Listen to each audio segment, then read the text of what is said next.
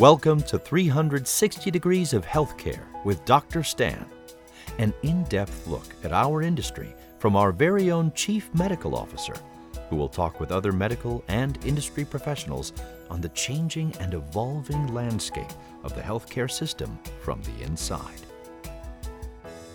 Thanks for joining us. My name is Stan Schwartz. I'm an infectious diseases physician with decades of experience in healthcare as a student, a teacher, a fellow, a researcher, a practicing physician in both solo and group practices, a health system executive, and now a healthcare entrepreneur, and as I get older, as a patient. I want to share my 360-degree view of healthcare with you. My thanks to Zero Studios for support of this podcast. I've got a great guest today, Peter Hayes, a fellow I'd known for quite a while through the National Alliance of Healthcare Purchaser Coalitions. Peter is the CEO and president of the Healthcare Purchaser Alliance of Maine, a role that he's played at various levels for over 27 years, with the last 3 years being in the current role as president and CEO.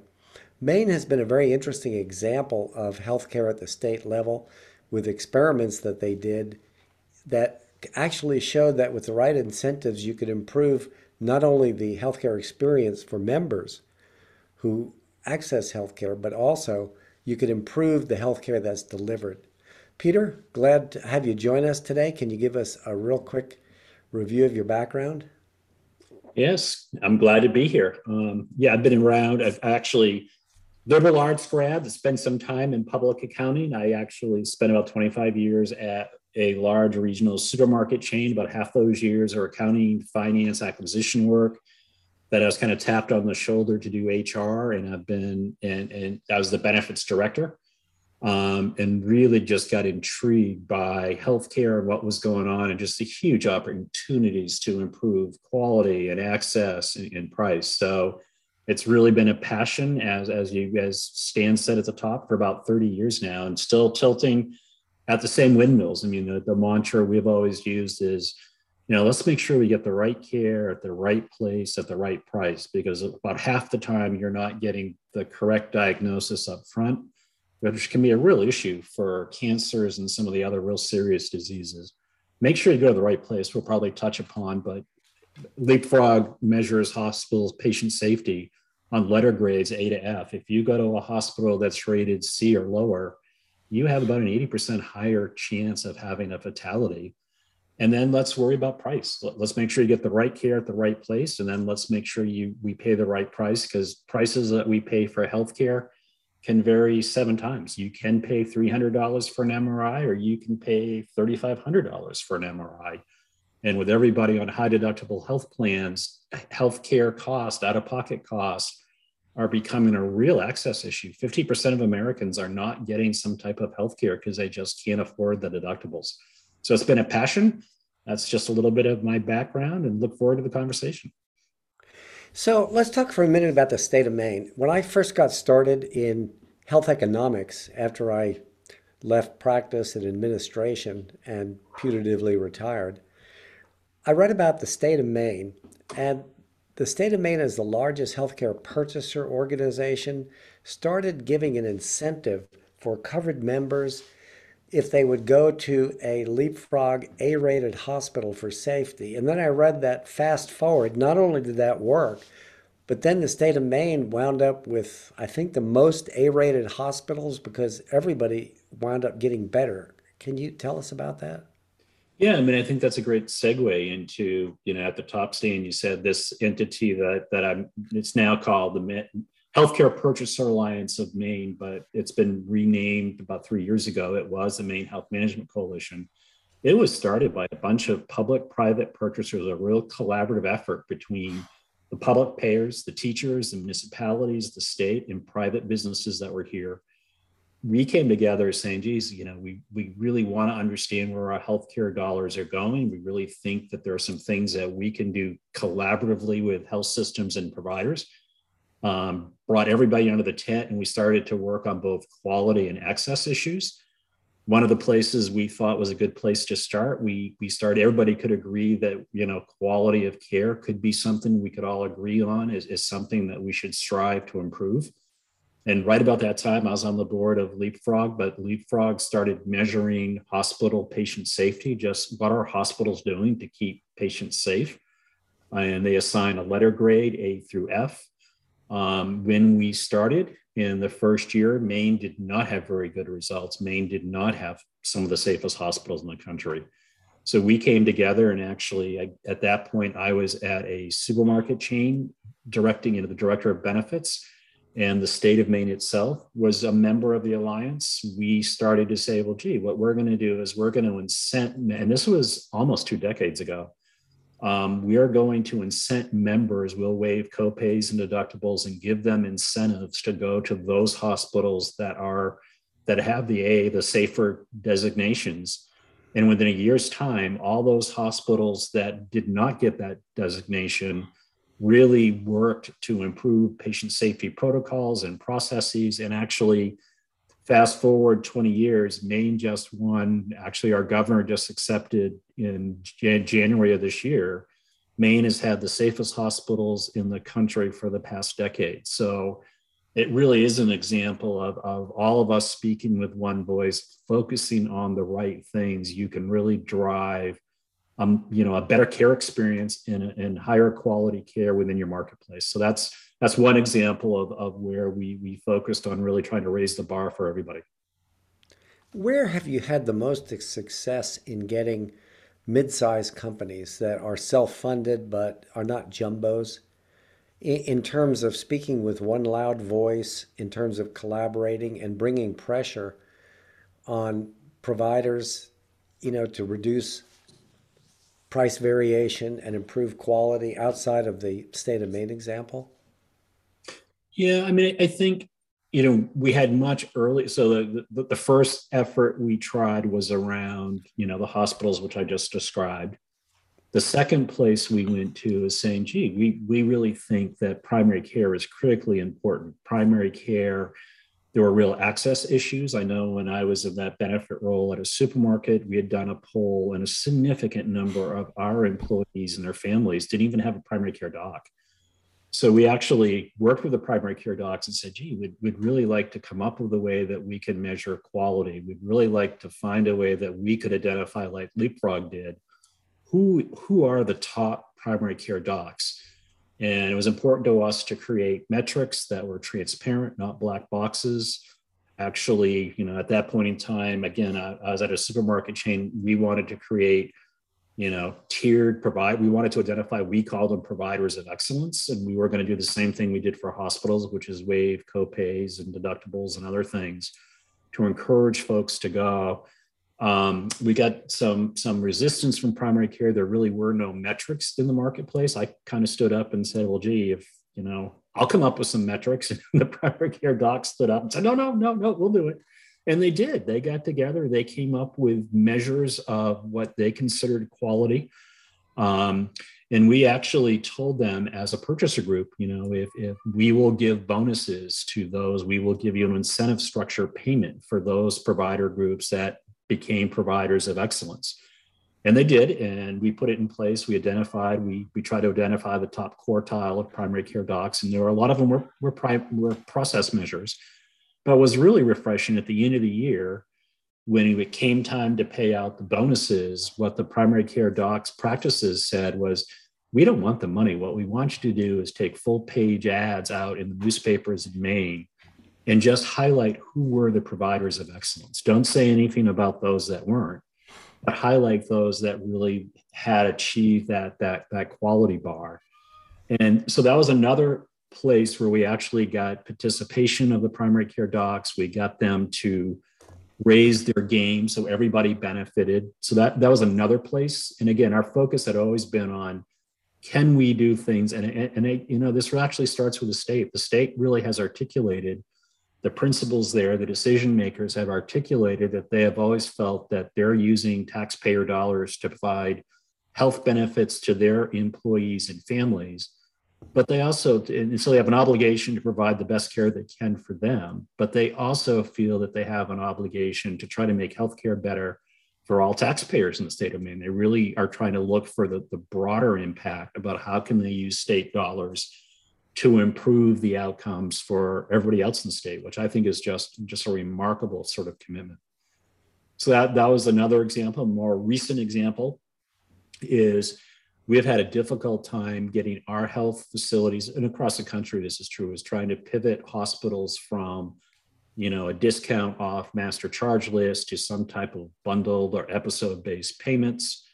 One of the last things I did before I left the supermarket chain was we were self-insured as a company. We had a hip replacement that cost $1 million. That kind of violated that right care, right place, right price. The patient shouldn't have had a hip replaced in the first place. They had so many other health issues that they were just really high risk. They went to the hospital that had one of the highest infection rates. It failed 3 times, and we paid each time it failed. And it went to the highest priced hospital in the state. I started looking around. I asked hospitals whether, should we pay for error? Should we pay, could we consider a bundled rate? They weren't interested. I actually traveled the world. I went to Europe, and I actually spent some time in Singapore. We put some benefit designs in place. At that point in time, Singapore would do hip and knee replacements for $10,000 guaranteed. Wow. In the States, they're about $75,000. They would warranty it for a year. So if there was a complication like I just described, they were on the hook to fix it. We put it in place. The Wall Street Journal picked it up, and we said we'd wait. We'd pay for all travel. We'd pay to send the patient. We'd pay to have the family go. Ran the Wall Street Journal, and then we got calls from hospitals in the States saying we'll do the same deal or we'll do a similar deal. So again, that's another example of how purchasers can use their ability to really drive change in the marketplace. Let me go back to what you said about primary care and give you a double barrel question. Did the primary care doctors have any responsibility toward referring their members to the specialists that you would identify as being high value? In other words, were they invested with either the responsibility or incentivized? And what did you do? What have you done more recently as primary care has kind of gotten deconstructed where, between telehealth, urgent care, urgent telehealth, and so forth, people don't necessarily go to their same primary care doctor to get advice and referrals? Yeah, I mean, it is a double barrel question, and I'll start with the first part of your question. Yeah, but I described a little bit how the first year we worked with the primary care docs to identify, from a process perspective, who were, doing the right things around diabetic care and cardiac care and some other things. They have electronic medical record. Second year, we started to link. We started to rate docs then on the total cost of care. We started to then look at, okay, what happened to that patient when they left the primary care doc's office and they got referred to other places. We tracked that index, and it was really fascinating. The primary care docs started getting some of that information back, and they started asking questions about, you mean if I refer that patient for an MRI and I refer it to the place that's charging $3,000 instead of $300, I get marked down? And we said, yeah, I mean, that's the intent. And they said, well, we want to know. They didn't know what the downstream costs were. They didn't know the downstream quality. So they started saying, hey, look, we want some information about who am I referring to and what's their cost and what's their quality if I'm going to be rated. And so it was a fascinating, there was tremendous buy-in for them at that part. And then the double barrel question becomes a deconstruction. You mentioned at the top, Stan, about, some of the what's happening to primary care. In our state, something like 80% of the primary care docs are owned by health systems at this point. And if you talk to them, a lot of primary care docs are not very happy about being part of a corporate health system. They are getting really severe limitations on how much time they can spend with a patient. They're getting dinged and they're getting their incentive. They're getting dinged if they do not refer certain volumes of procedures to the mothership. They're getting dinged if they refer out of network to the mothership. That's why I think you see some of the things like telehealth and other things growing up, is because the primary care doc can have a huge impact on where they steer patients once they leave the primary care doc's office. And if they're owned by a corporate health system, that means that they have tremendous pressure to send everything into presumably the higher price. And again, the deconstruction was the work I'm describing. There were a ton of independent primary care practices that were small, independent practices that were very proud about what they were doing. They were real passionate about being the best that they could. I think that's really changed with sort of the way that primary care practices are now owned by either health systems, or I think United Healthcare owns the most physicians in the country. Their network of physicians that they actually have on salary dwarfs, I think, everybody else. So it's been a real interesting dichotomy. And, I think purchasers are really starting to say, we want to go back to some of these startup primary care clinics. I mean, they've moved to a model where, net promoter score, the patient satisfaction is in the high 90s. Patients can actually call, make an appointment. They go in, they get seen on time. They can get prescription drugs there at no cost or low cost. It's a much better care experience. And I think it's an offshoot of physicians aren't necessarily very happy, providing medicine under the corporate structure. They want that patient engagement. Some of the clinics that we have partnered with are, they have hour appointments with the patient. They can call. So I think you're seeing an evolution that's taking place right now. That's an interesting point about primary care docs identifying high-value providers, because in the employed model, so many health systems want all their surgeons to be busy, for example. Right, and, exactly. What they don't want is to have one surgeon being identified as the best and getting all the referrals, and then patients getting disappointed when they don't get to see the doc that the specialist that their primary care doc had recommended. So there's certainly a lot of tensions there. Yeah, I'll take it a step further, Stan, that there's, there are health systems. I know this is in our state, but it's everywhere. There are a lot of health systems now that when they sign contracts with the BUCA plans, they're putting in their contract that in exchange for a deeper discount to that particular health plan, they cannot administer any type of benefit that steers patients. They have to take the whole panel. And why that's important is our entity has, for the last 2 years, and again, going back to the state of Maine that did Leapfrog, the state of Maine was one of the first entities in the Northeast that put in a Center of Excellence program with Carrum Health. And what Carrum Health is doing is they're actually going out and not only credentialing the facility, they're actually going in and credentialing the individual surgeons. And a good example of one of the hospitals here, they have a panel of orthopedic surgeons. They have, and it's split 50 down the panel size, 50% of the docs, the surgeons are outstanding. I mean, they're just great surgeons.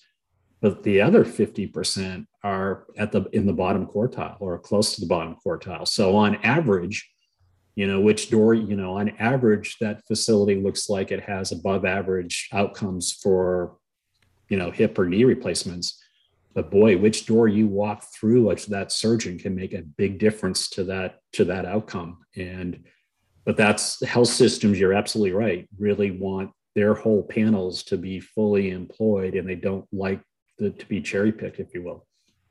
One of the things we've done with the local coalition here in northeastern Oklahoma is make Quantros's CareChex data available to employers. That the Medicare quality data that is in a form usable and readable by employers to help them make decisions.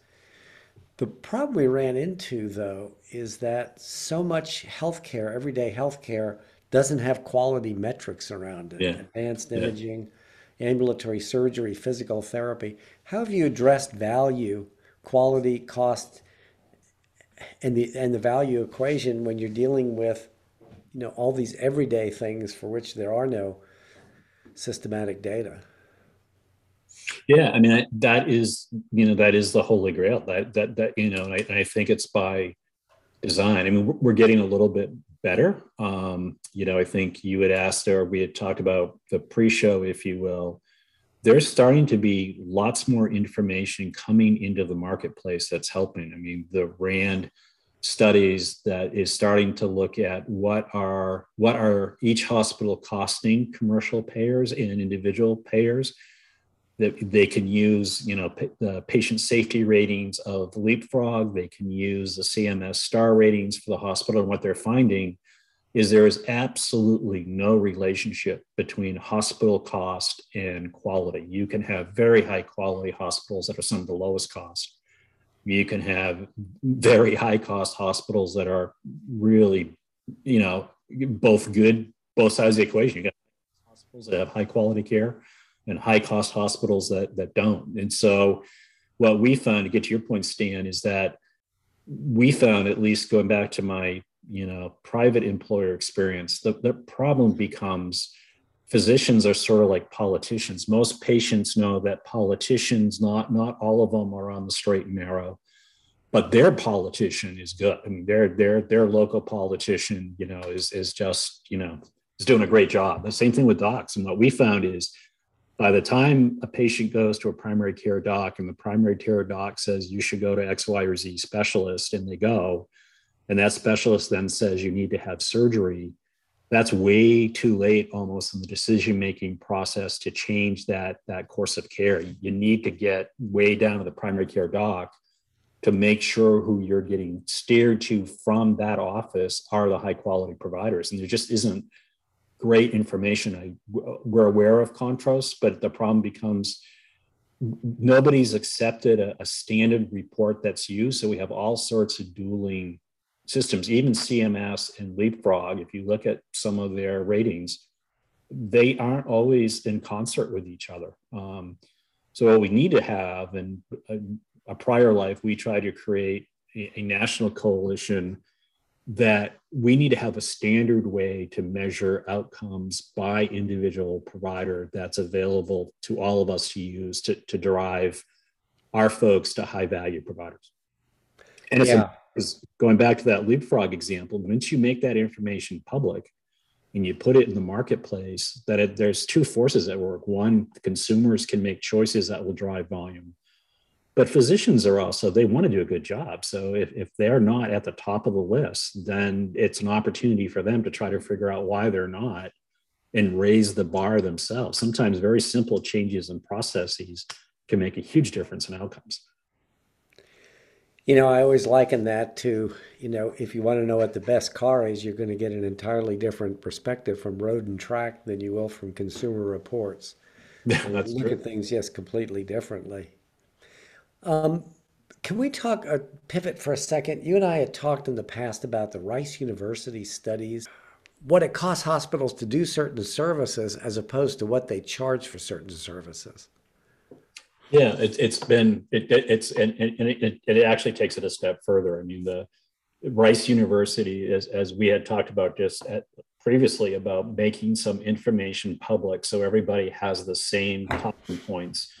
What RAND has done is they have gone out and from every single state, they've assembled from the databases what individual markets. So if you're an individual buying health insurance through a Blue Cross or a Cigna or an Aetna, or you're a business that's buying it through them, it takes a look at what are those payments to hospitals as compared to what Medicare pays hospitals for the same services. And the Medicare reimbursement to hospitals is actually based on that hospital's filed cost report. So it's not a made up number. The chief financial officer of a hospital has to sign off on what it costs that facility to provide care. And it takes into account, the wage scales, it takes account of the economy in the marketplace, and it takes, all the factors that go into what it costs to deliver care. And then what Medicare does is they will pay, up 100% of what they determine the cost to be. What purchasers are paying, we're paying hospitals on average across the country almost 3 times more than that. So if it's costing the hospital $1 to deliver the care, all their margin is coming from commercial individual markets. We're paying $3 for that service. So what RAND has done is they have now made that public. It is shown, it's been reported out, and it's pretty consistent across the country. And again, there's no variation. There are some hospitals that are at 150% of Medicare that have positive margins, that have very high quality.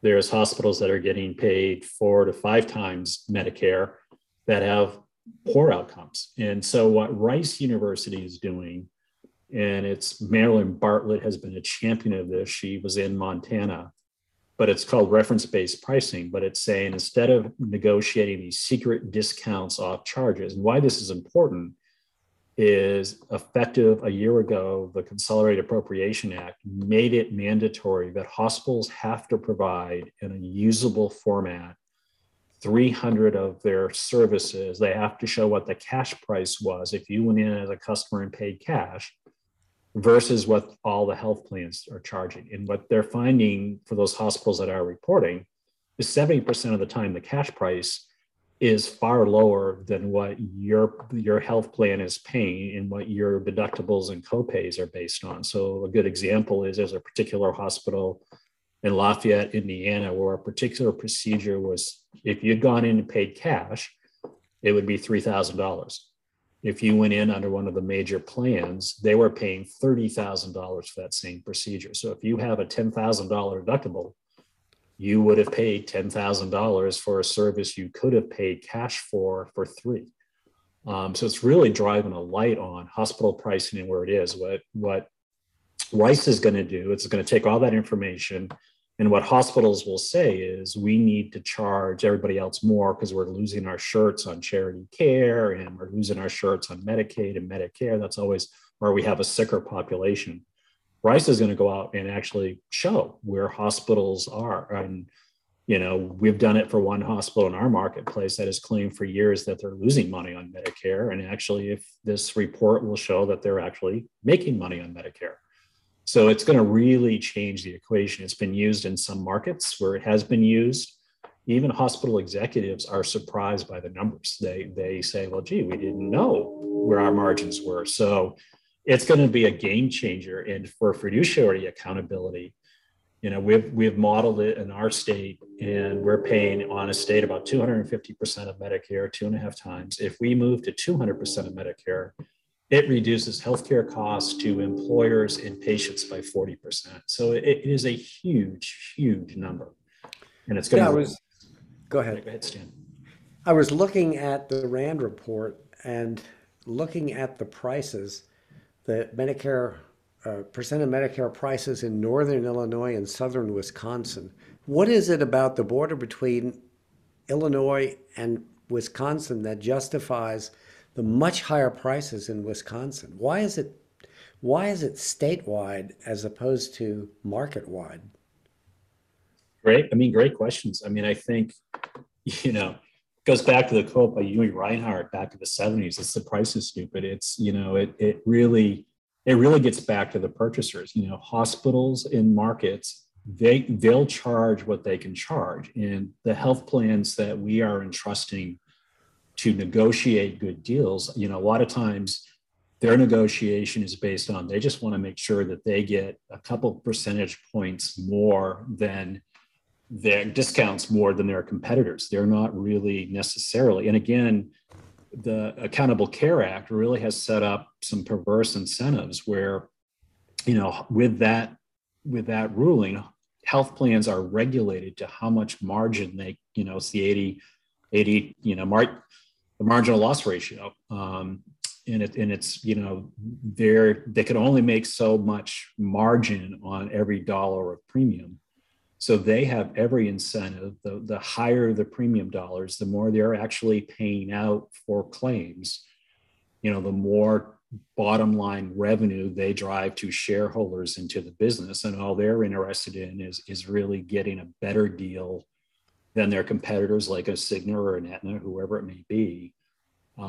So we've set up some real perverse incentives that really enrich the entrenched stakeholders and really are not in the best interest of patients and or the payers of healthcare. Wow.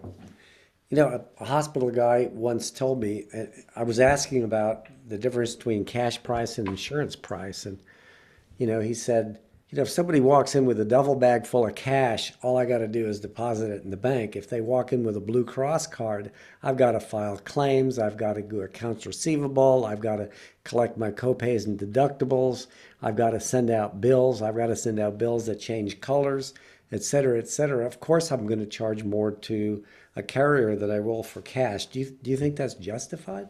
Oh, yeah. I mean, I think we have built a system by which, what's really scary is there's some estimates that for every dollar we're spending on healthcare, only about 30 cents is actually going into direct care. The rest of it is all the administrative stuff that gets, that we've built up around it and margins. But I'll go back to that example in Lafayette, that if they're accepting $3,000 for a procedure, but the health plans are paying $30,000, I guess the real question is there $27,000 worth of admin related to that one procedure? And I think there's validity to what you just said. But the real question is does that account for all of the differential that exists? And I think going back to your question about why is it so different between borders, they're saying in a lot of marketplaces now, I mean, there are health systems now that have 60, 70% market shares in the markets that they're in, and they really are market makers. I mean, they really go to the health plans and say, you cannot afford not to have us in your network. Therefore, you're going to pay us whatever these are that we think we need. And actually, a great example I had, it was a hospital executive once shared with us as the Alliance that, in a business, most businesses, retail businesses, as in the supermarket business, you build your budgets by saying, this is what we think we can do for revenue. This is where our expenses are. If we need to adjust our bottom line, we can't force the customer to pay more. What we need to do is go back and cut expenses. What this hospital financial executive said, what we do in the hospital industry is we come up with what our expenses are.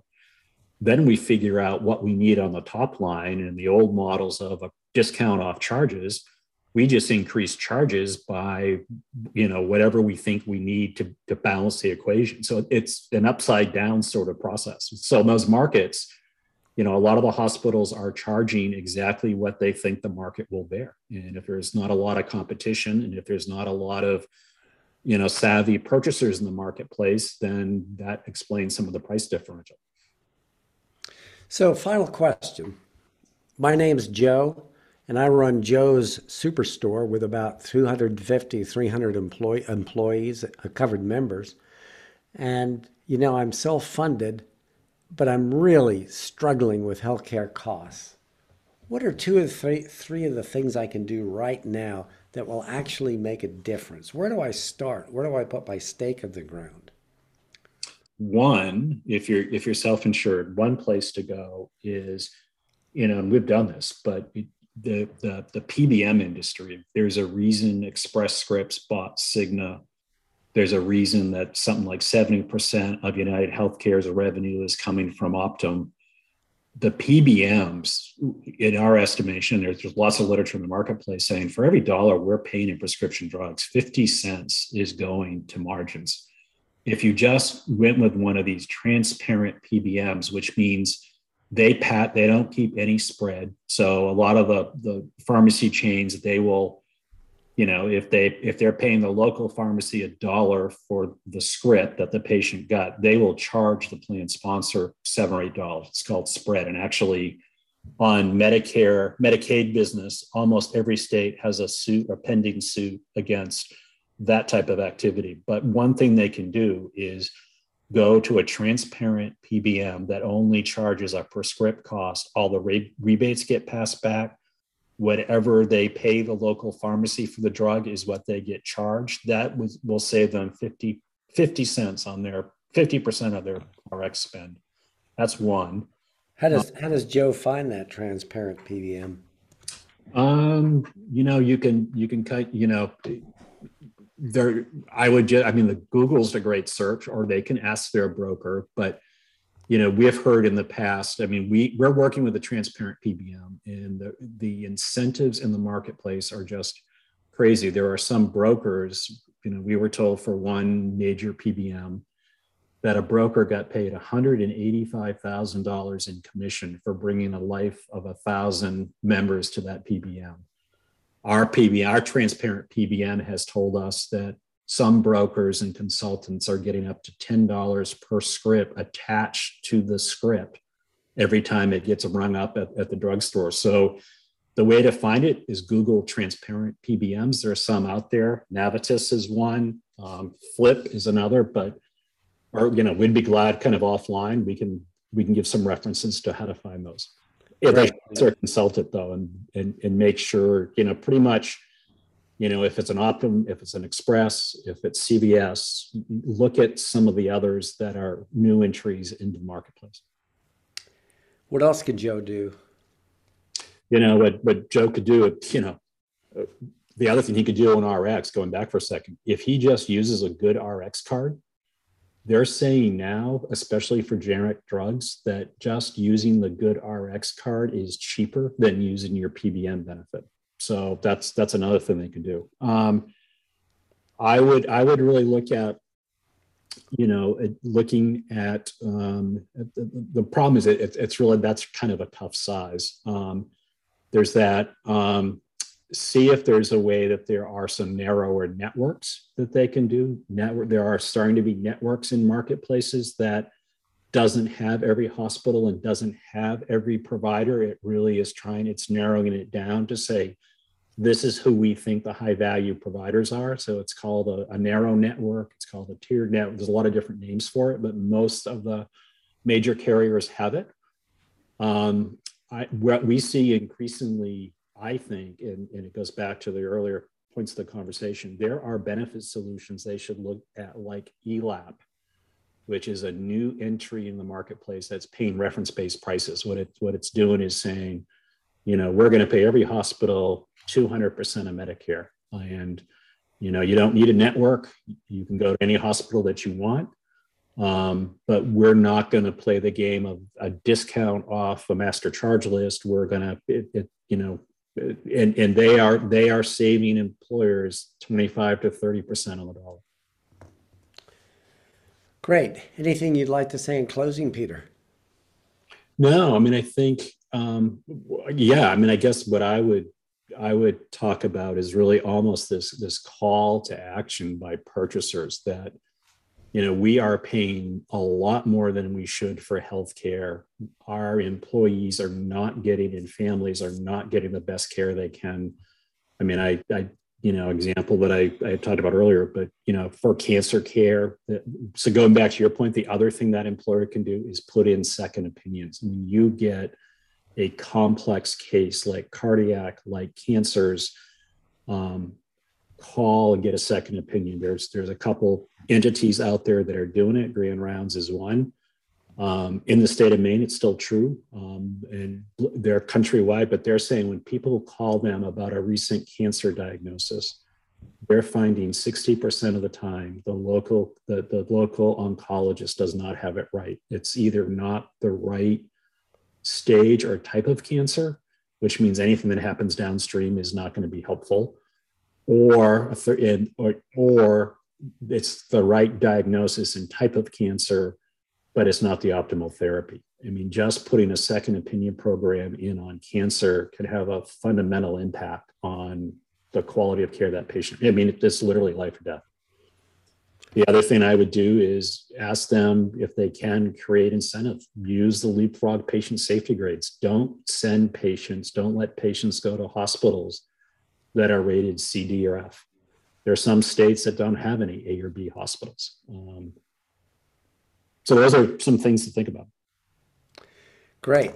Peter, I'd like to thank you. Our guest today has been Peter Hayes, President and CEO of the Healthcare Purchaser Alliance of Maine, who has a long and deep experience in health economics and health purchasing.